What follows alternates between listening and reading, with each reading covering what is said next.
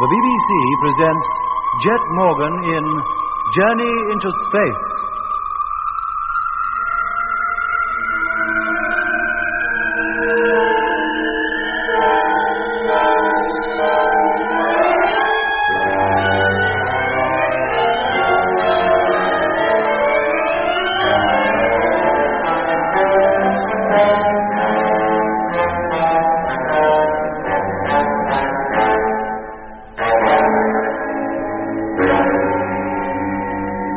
April 25th, 1971. For 22 days, the Mars space fleet of 9 ships, in line formation and led by the flagship Discovery, has been coasting towards the Red Planet. And although correct speed and course have been maintained, the flight so far has not been without incident. There was the mystery surrounding James Whittaker, construction engineer of freighter ship number 2. Frank Rogers found his company so objectionable that Jet decided to transfer Whittaker to the Discovery.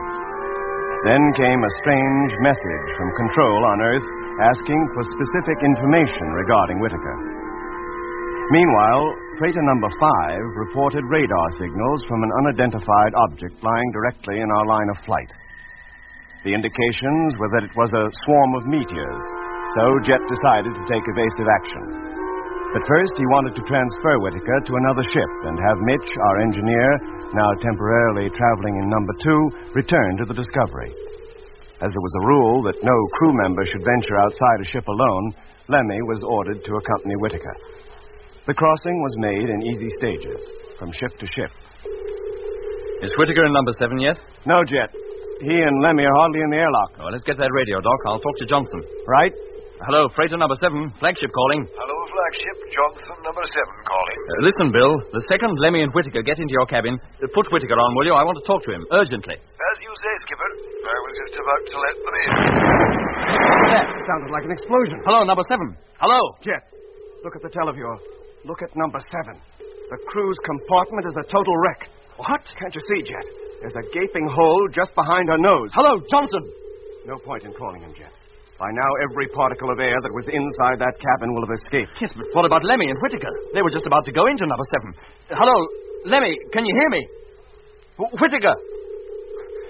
How far had they got, Doc, before the explosion came? They just entered the airlock. They must be still in there. Had it filled up? No. Johnson couldn't possibly have had time to do it. Then they're still in the vacuum. It's unlikely they'd have felt anything as a concussion. Except through the floor. Yes, that could be enough to do considerable damage. Might have fractured the helmets or even damaged the suits. Yes, Jet. Hello, Lemmy, can you hear me? He doesn't answer, Doc. Hello, Discovery. Freighter number 6 calling. Request permission to break in on transmission. Go ahead, number 6. Harness and Whittaker entered the airlock safely, sir. We saw them go in. Doesn't the main door of number 7 face you? Yes, sir. Then can you see into the airlock? Can you see Lemmy or Whittaker? Afraid not, sir. Johnston or Simmons had already started to close the door. It's not tight shut, is it? No, sir. It's open enough for a man to pass through it. I request permission to go over there. Thank you, Barker. I'm prepared to leave then, sir. Yes, but don't go until I tell you. No, sir. Hello, Jet. Lemmy calling. Jet, it's Lemmy. Lemmy Barney calling Discovery. Hello, Lemmy, can you hear me? Oh, yes, Jet. What happened? Oh, there was an explosion of some kind in the crew's quarters. Oh.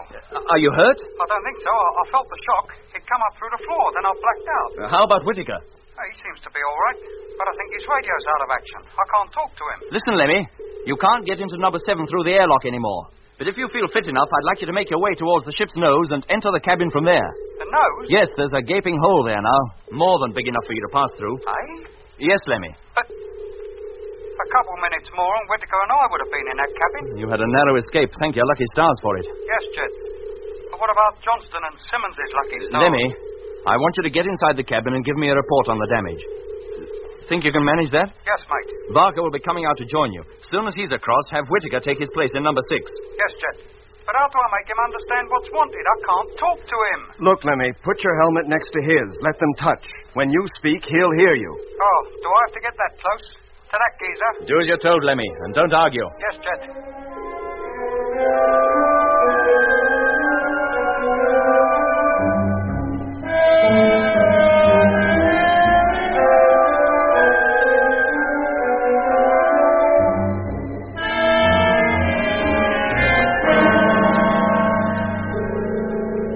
Discovery, Barker calling. I've reached number 7 and now hitching safety line. Have you in full view? Now walking up side of ship. Toward nose. Put in the telescopic lens, Doc. Let's get a closer look. Telescopic lens in. That's better. Nearing ship's nose. Blimey. What is it, Lemmy?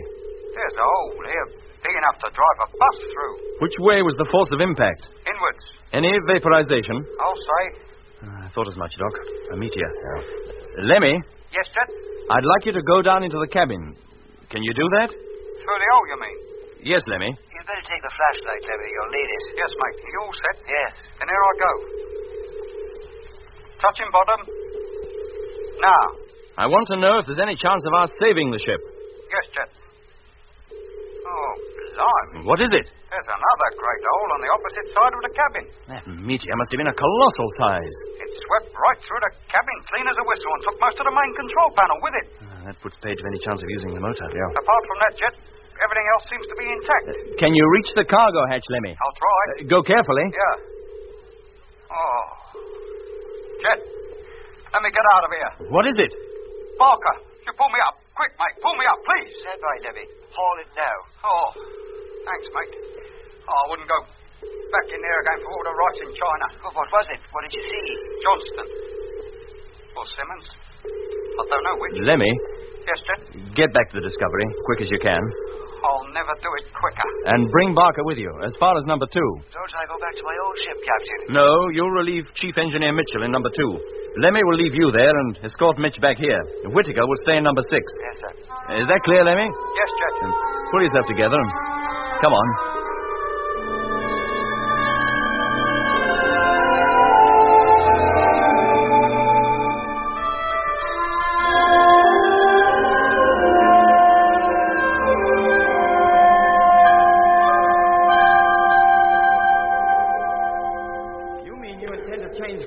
Number 7 behind. Abandon her completely. What else can we do? She was hit by a meteor, wasn't she? And a darn big one at that. It's quite likely it came from the outer fringe of the very swarm we're approaching. We've got to take evasive action at once, and that means leaving number 7 behind. But she's full of cargo, Jet. Valuable cargo. Just the fuel she's carrying is worth its weight in gold. Mitch, to save the fuel alone would take hours. And meanwhile, we're getting closer to that meteor swarm. If it is a meteor swarm. We've hardly time enough to avoid it ourselves, let alone attempt any salvage operations. Okay, Jet. You're the boss. If you say abandon her, we abandon her. Does that go for Johnston and Simmons and all? Yes, Lemmy. I'm afraid it does. You mean we leave them there? Alone? In that wreck? Lemmy, what else can we do? But if anybody dies at sea, oh, at least they're given a decent burial. We're not at sea. If we gave them a decent burial, as you call it, all they'd do would be keep going with the ship. They'd merely be outside it instead of inside. That's all. Oh. Jet, if we're going to take evasive action, we better take it. According to my latest calculations, that object is less than 15 hours away. Right, Doc. Onto your safety couches and strap yourselves in. Right, Jet. As soon as you're set, Lemmy, call up the fleet. Have them all listening out. Yes, Jet. Okay, I'm all set. Me too. Positioning control panels. Hello, Space Fleet. Flagship Discovery calling. Stand by for Captain Morgan. Thanks, Lemmy. Hello, Space Fleet. We're going to change course. When I give the word, all ships will tilt their noses 25 degrees upwards from line of flight. When we turn on the motors, the ships will take the new course and be carried high above the meteor swarm. In that way, we may avoid it. Stand by. Okay, Doc. Switch in the main gyro. Gyro, contact. Number 1, standing by. Number 2, standing by. Number 3. Number 4. Number 5. Number 6. Number 8.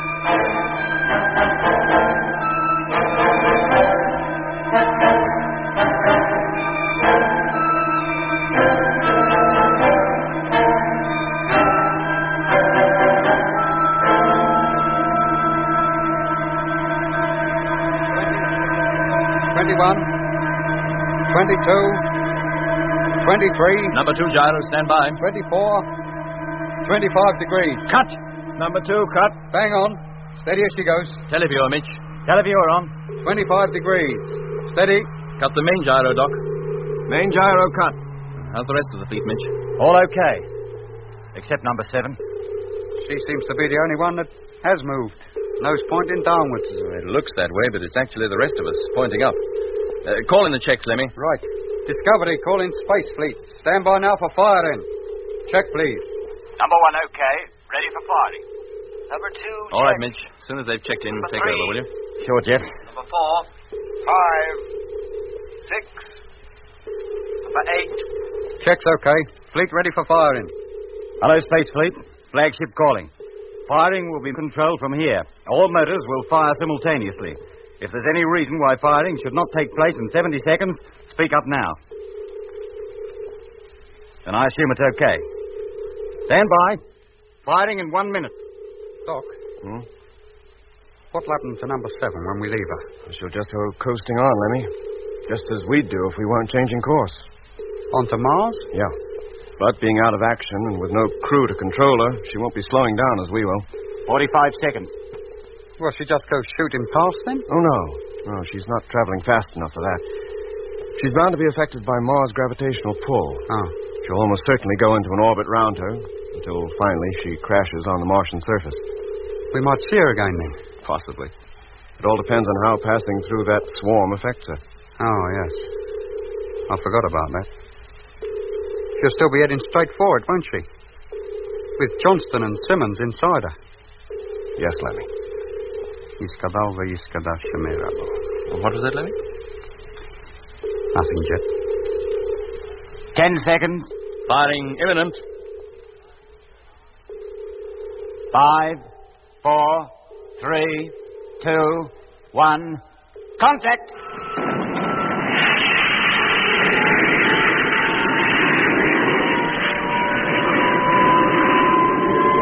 Acceleration rate 100, 200, 300, 400, 500.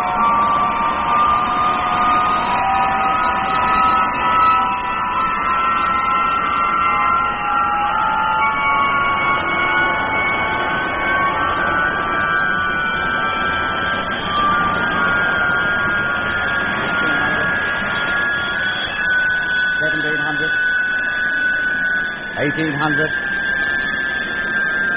1,900, 2,000. Cut the motor. Televiewer, Lemmy. Televiewer on. Oh, they're all there, Jet. Number 5 lagging behind a bit, but the rest still in formation. Right. Get the radar, Doc. That object should be beginning to drop below us. Right. Lemmy, call up the fleet. See if all crews are okay. And then have them get to work with their radar, too. Yes, mate. And when you finish, give me control. I'll give them a full report on number 7 and tell them we've changed course.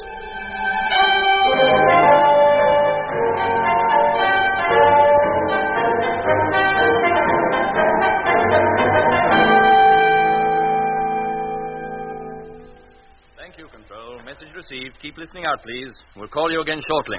Well, Jet, what did they have to say? What could they say? They're just as sorry about losing number 7 as we are, but they consider we did the right thing in abandoning her. They think the meteor came from the swarm we're approaching, and we might run close to a few more stray ones before we're through. Well, that's a nice, cheerful thought. What are the latest reports on the swarm's position? We're climbing well above it, Jet. Good. As soon as we've passed over it and down the other side, we'll have to increase speed slightly to make up for lost time. Otherwise, we're going to be late for our rendezvous with Mars. Now, I'll get to work on the new computations right away. Yes, please, Mitch. What about Whitaker? Oh, what about him? Oh, don't you remember, Jet? The last message we had from Control before the meteor hit number 7 was... Good heavens, yes, I forgot all about that.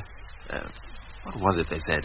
that the only man they could find answering to Whitaker's name and description was born in 1893, and he disappeared in 1924. What?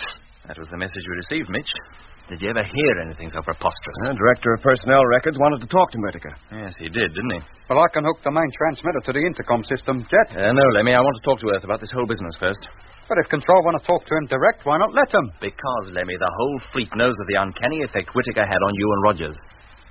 If there's anything else about him that's unexplainable, I don't want any of the crews listening in on it. Particularly the pilot of number 6. He may have to spend the rest of the voyage with him. Oh. Yeah. Hello, Control. Flagship Discovery calling. Come in, please. Are you sure you heard it right, Jet? How could they seriously say Whitaker was born in 1893? They didn't.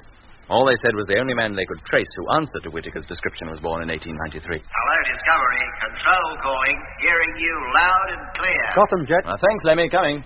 This doesn't make sense to me, Doc. Me neither, Mitch. When does Whitaker say he was born? 1940. If you ask me, that's just about right. That'd make him 31, and that's about the age he looked. Yeah, but don't you see, Mitch, the strange thing about it is that 31 is just the age at which the other Whittaker disappeared, in 1924. Yes, but didn't they check up on him before he joined the crew during his training period or anything? Well, they must have done. Well, if they were going to find anything as fantastic as this, wouldn't they have found it by now? I would have thought so. You know, record section must be crazy as coots. A whole dang lot of them. Well, I agree with you, Mitch, but for one thing. And what's that? Whittaker's odd behavior. You took his place in number 2, Mitch, so you can't know what I'm talking about. But all the while Whittaker was in this ship, I had a strange feeling of foreboding. Jet, too. Well, I reckon you're all jumping to hasty conclusions. Do you?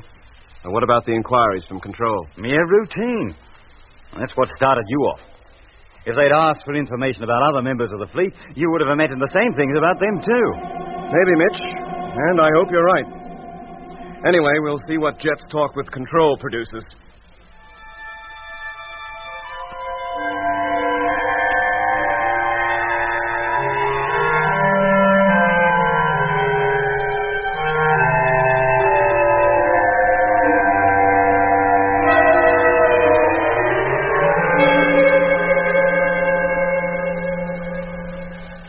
Well, gentlemen, I'm afraid I've some rather startling news for you.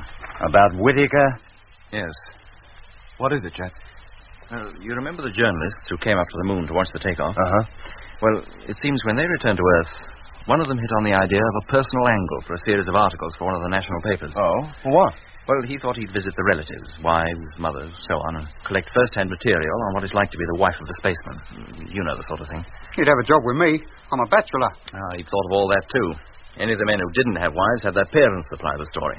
How their sons had always been crazy on space travel since they were kids, always dreamed of going to Mars. Well, he ran 4 separate articles on us, giving our whole life histories. And apparently he left nothing out. Go on. When I get back, I'll sue him for defamation of character. Oh, come to the point, Jet. Where does Whittaker fit into all this? That is the point. He doesn't seem to fit in at all. How do you mean? Well, very little information about anybody appears to escape this journalist. Until he started on Whittaker, and there he came unstuck. Well, how? Well, the first odd thing he struck was that although Whittaker was supposed to hold degrees in astronautical engineering, he'd never been on the roll of the Astronautical College. But he must have been. Wait a minute, Doc. He might have faked his diplomas. Quite easily, but that wouldn't have given him the knowledge he's got. He's a first-class engineer, one of the best we have. Then where did he learn? It beats me. And that's not all the story. This journalist, drawing a blank at the Astro College, decided to seek out his relatives. And? Well, in due course, he found his way to his home in Kensington and asked to see his parents, but he hadn't any. Well, that's possible. Orphans ain't uncommon. No, Lemmy, they're not. But even the parents of orphans don't die before their children are born. Oh, no, I grant you. What was that? The parents of James E. Whittaker died before the Second World War. Oh, but that's impossible. Whittaker wasn't born until 1940. Mitch, let Jet finish. Oh, go on, but if this is a joke, it's a pretty poor one. A joke, he says. I can't keep from laughing here. But living at the same address as Whittaker had given was a family of the same name, headed by a man of 48 who declared his father's name was James. Born in 1893? Yes, Doc. And this James Whittaker left his home one morning in 1924 and was never seen again. All efforts by the police to find him were a complete failure. Well, it could be a coincidence. Could have been, Mitch, quite easily. Only Edward Whittaker produced a photograph of his father. Control says it bears a striking resemblance to the one records have of the Whittaker flying with us. What did the Whittaker who disappeared do for a living, Jet? Oh, chief cashier in a large London store. Ah, now, Jet, when this geezer disappeared, did any of the takings disappear and all? Not that I'm aware of, Lemmy. Oh, well, that knocks that little theory on the head, doesn't it? Of course, as soon as he realized there was something odd about all this, the journalist took the whole matter up with Control, who then took it up with the police. Police records show that the James E. Whittaker who disappeared was identical in every way, physically, with the Whittaker now in number 6, even to the color of his eyes. Green. How do you know? If he'd looked at you the way he looked at me sometimes when he was in this ship, you'd know they were green. I'll swear they used to flash in the dark and all, like a cat. Well, it all sounds very mysterious, but I'm sure there's some rational explanation. Why don't you tackle Whittaker about it yourself? I intend to, but not while he's in number 6. Well, how else can you talk to him? Well, when we're safely past this swarm, I'll have him come over here where I can be sure our conversation won't be overheard by the rest of the fleet. Maybe you're right. Until we can get to the bottom of this business, the fewer people know about it, the better. Well, let's forget for now and get back to work. Have you got those figures ready for control yet, Mitch? Yes, Jet, they're on the table. Lemmy, get in the latest radar reports. Yes, mate. And, Doc, how about some food? It seems hours since we've eaten. It is ours. I'll get it. Thanks, Doc.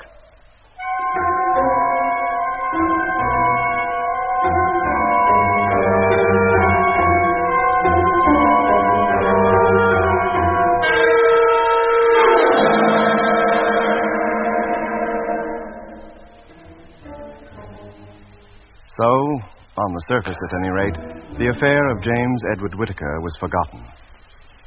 Jet and Mitch were fully occupied for the next few hours, checking our position and rate of climb and calculating the amount of fuel we'd used in maneuvering over the supposed meteor swarm.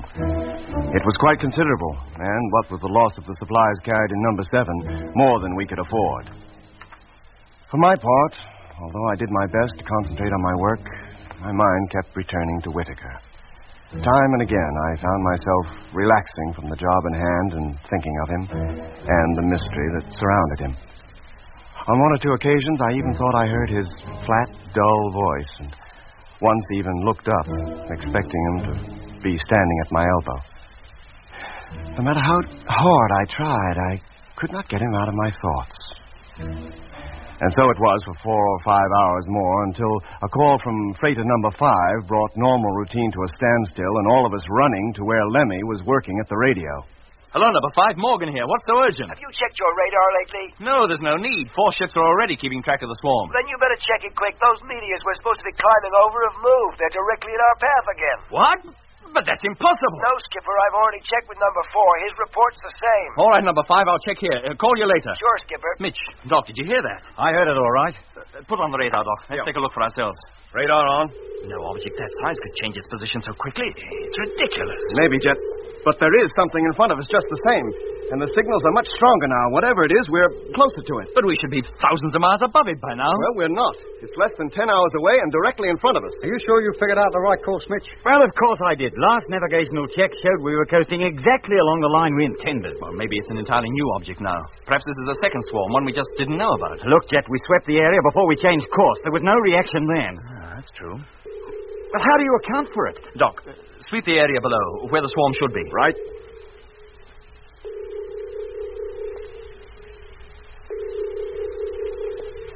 No, Jet, nothing. Either we've changed our course or that thing's moved. I tell you, we haven't changed course. Then we'd better, and quick. If that thing's solid and we hit If it were solid, we'd see it. It would be at least as large as the moon and be reflecting the sunlight. Well, it could have its dark side towards us. In that case, the sun being where it is, it couldn't be directly in front of us. Oh, no, it couldn't, could it? Well, what do we do? Alter course again?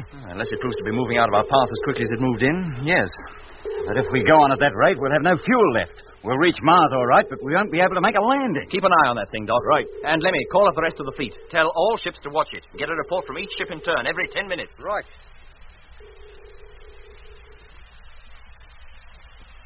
Still directly in our line of flight, Jet. Couldn't be more so. That's it, then.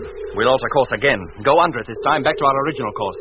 If we make it successfully, we'll keep on it. Call up the fleet, Lemmy. Tell them what we're doing. Right.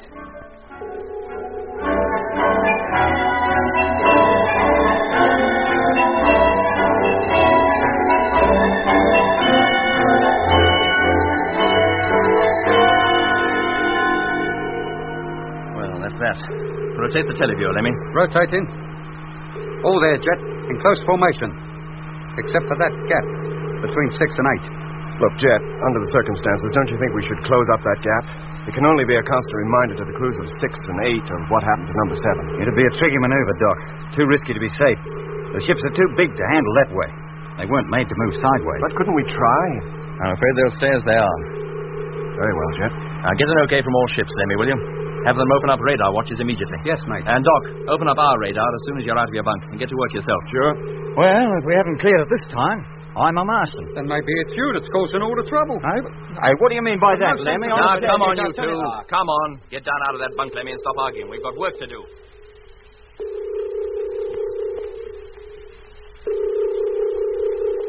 Hey, Jet. Come over here, for Pete's sake. Now what? That object, that meteor swarm, whatever it is, it's coming back. What? Yes, Jet. Look for yourself. It is, too. Oh, what on earth is going It's on? been gradually moving back ever since we changed course. It's as though it's trying to block our way. Well, maybe that's just what it is doing. Don't be absurd, Lemmy. How could it? Well, why not? Twice we've altered course, and each time it's moved with us. That's ridiculous. It would be breaking all known physical laws. And how about the unknown ones? It may not be breaking those. I don't know what to think. There's only one possible answer.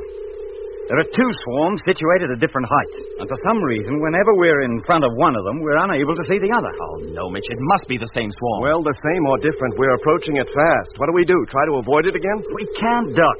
We'll have no fuel left at all soon. There's only one thing we can do now. What? Go straight on. Plow right through it. Oh, wait a minute. About go through it. You mean the whole fleet? Well, I certainly don't intend leaving anybody behind. But look what happened to number 7, when it met only one meteor. But that must have been of exceptional size. We're not likely to meet another of that caliber in 100 years. But, Jet, if we deliberately go through a whole swarm of them, even small ones, at least one ship is likely to be hit. Not necessarily, Doc. In fact, the chances are against it. And in any case, small meteors will do us no harm. The meteor bumper will take care of them. Then why go to all that bother to dodge them in the first place? Why couldn't we have just coasted on and chanced it? Because, Lemmy, we don't take chances if we can possibly avoid it. But this is different. Well, you'll never get the fleet to back you, Jet. It's too risky. Well, it's that or turn back. Oh, no, we're not turning back. There wouldn't really be much point in trying. It'd take us so long to turn the whole fleet round that by the time we were ready to fire the motors, we'd be as good as on the thing anyway. How far off is it now? Less than 4 hours. Well, how about it? Do we keep going? Or do we rush around in space playing tag with something that's nebulous, that we can't even see in spite of its colossal size? Whatever you say, Jet. I'm with you. Me too. Wherever you go, Jet, I go and all. Good. Then call up the fleet, Lemmy. I'll talk to them. Yes, mate.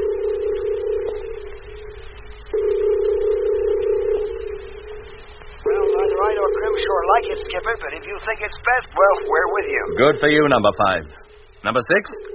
Major number 6 calling. That's Whittaker. Is the pilot there, Whittaker? Yes, sir. I'm listening, Skipper. Well, how do you feel about it? Not too happy. I'd prefer to try further evasive action. Isn't that possible? I just told you we can't spare the fuel. The only course left open to us is to keep on. There can be no turning back. Whatever action you suggest, Captain Morgan, I'm sure it will be right. I wish I could think so too, Whittaker, but thanks all the same. Orders must be obeyed without question at all times. Well, I don't think this is the time to discuss discipline. Now, Peterson, you going to be happy about this? I wouldn't call it happy, Chet, but I'm with you. Whatever you say goes, so far as I'm concerned. Good. Number 8, how about you? Well, as I'm the last to be consulted, and everybody else has been already agreed to plow on, well, all I can say is, okay. I don't like it, Chet. I think the risk is greater than you care to admit. Well, that's settled. Now, listen carefully, all of you. As a safeguard, suits will be worn from now until further notice. In the unlikely event of your ship being holed, you'll be safe until you can be transferred to another ship. If the Discovery is hit and put out of action, command will be taken by number 1. Now, that's all for now, but keep listening out. Keep your radios on at all times. How far are we off now, Doc? Less than an hour. No solid object visible on the televiewer? No, Jet. Well, gentlemen, we'd better put on our suits. If it is a meteor swarm, anything might happen once we enter it. But it's a risk I'm convinced we have to take. If a large meteor hits us, we'll never know a thing about it. Now, stay at your post from now until further orders, and good luck. A nice, cheerful prospect, isn't it?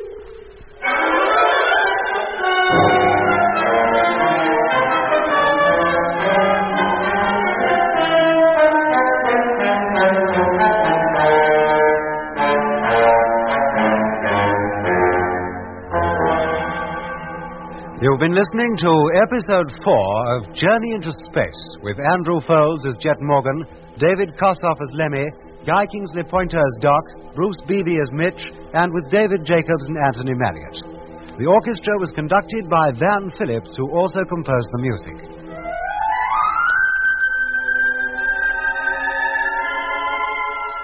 Journey into Space is written by Charles Chilton and produced by him in the London studios of the BBC.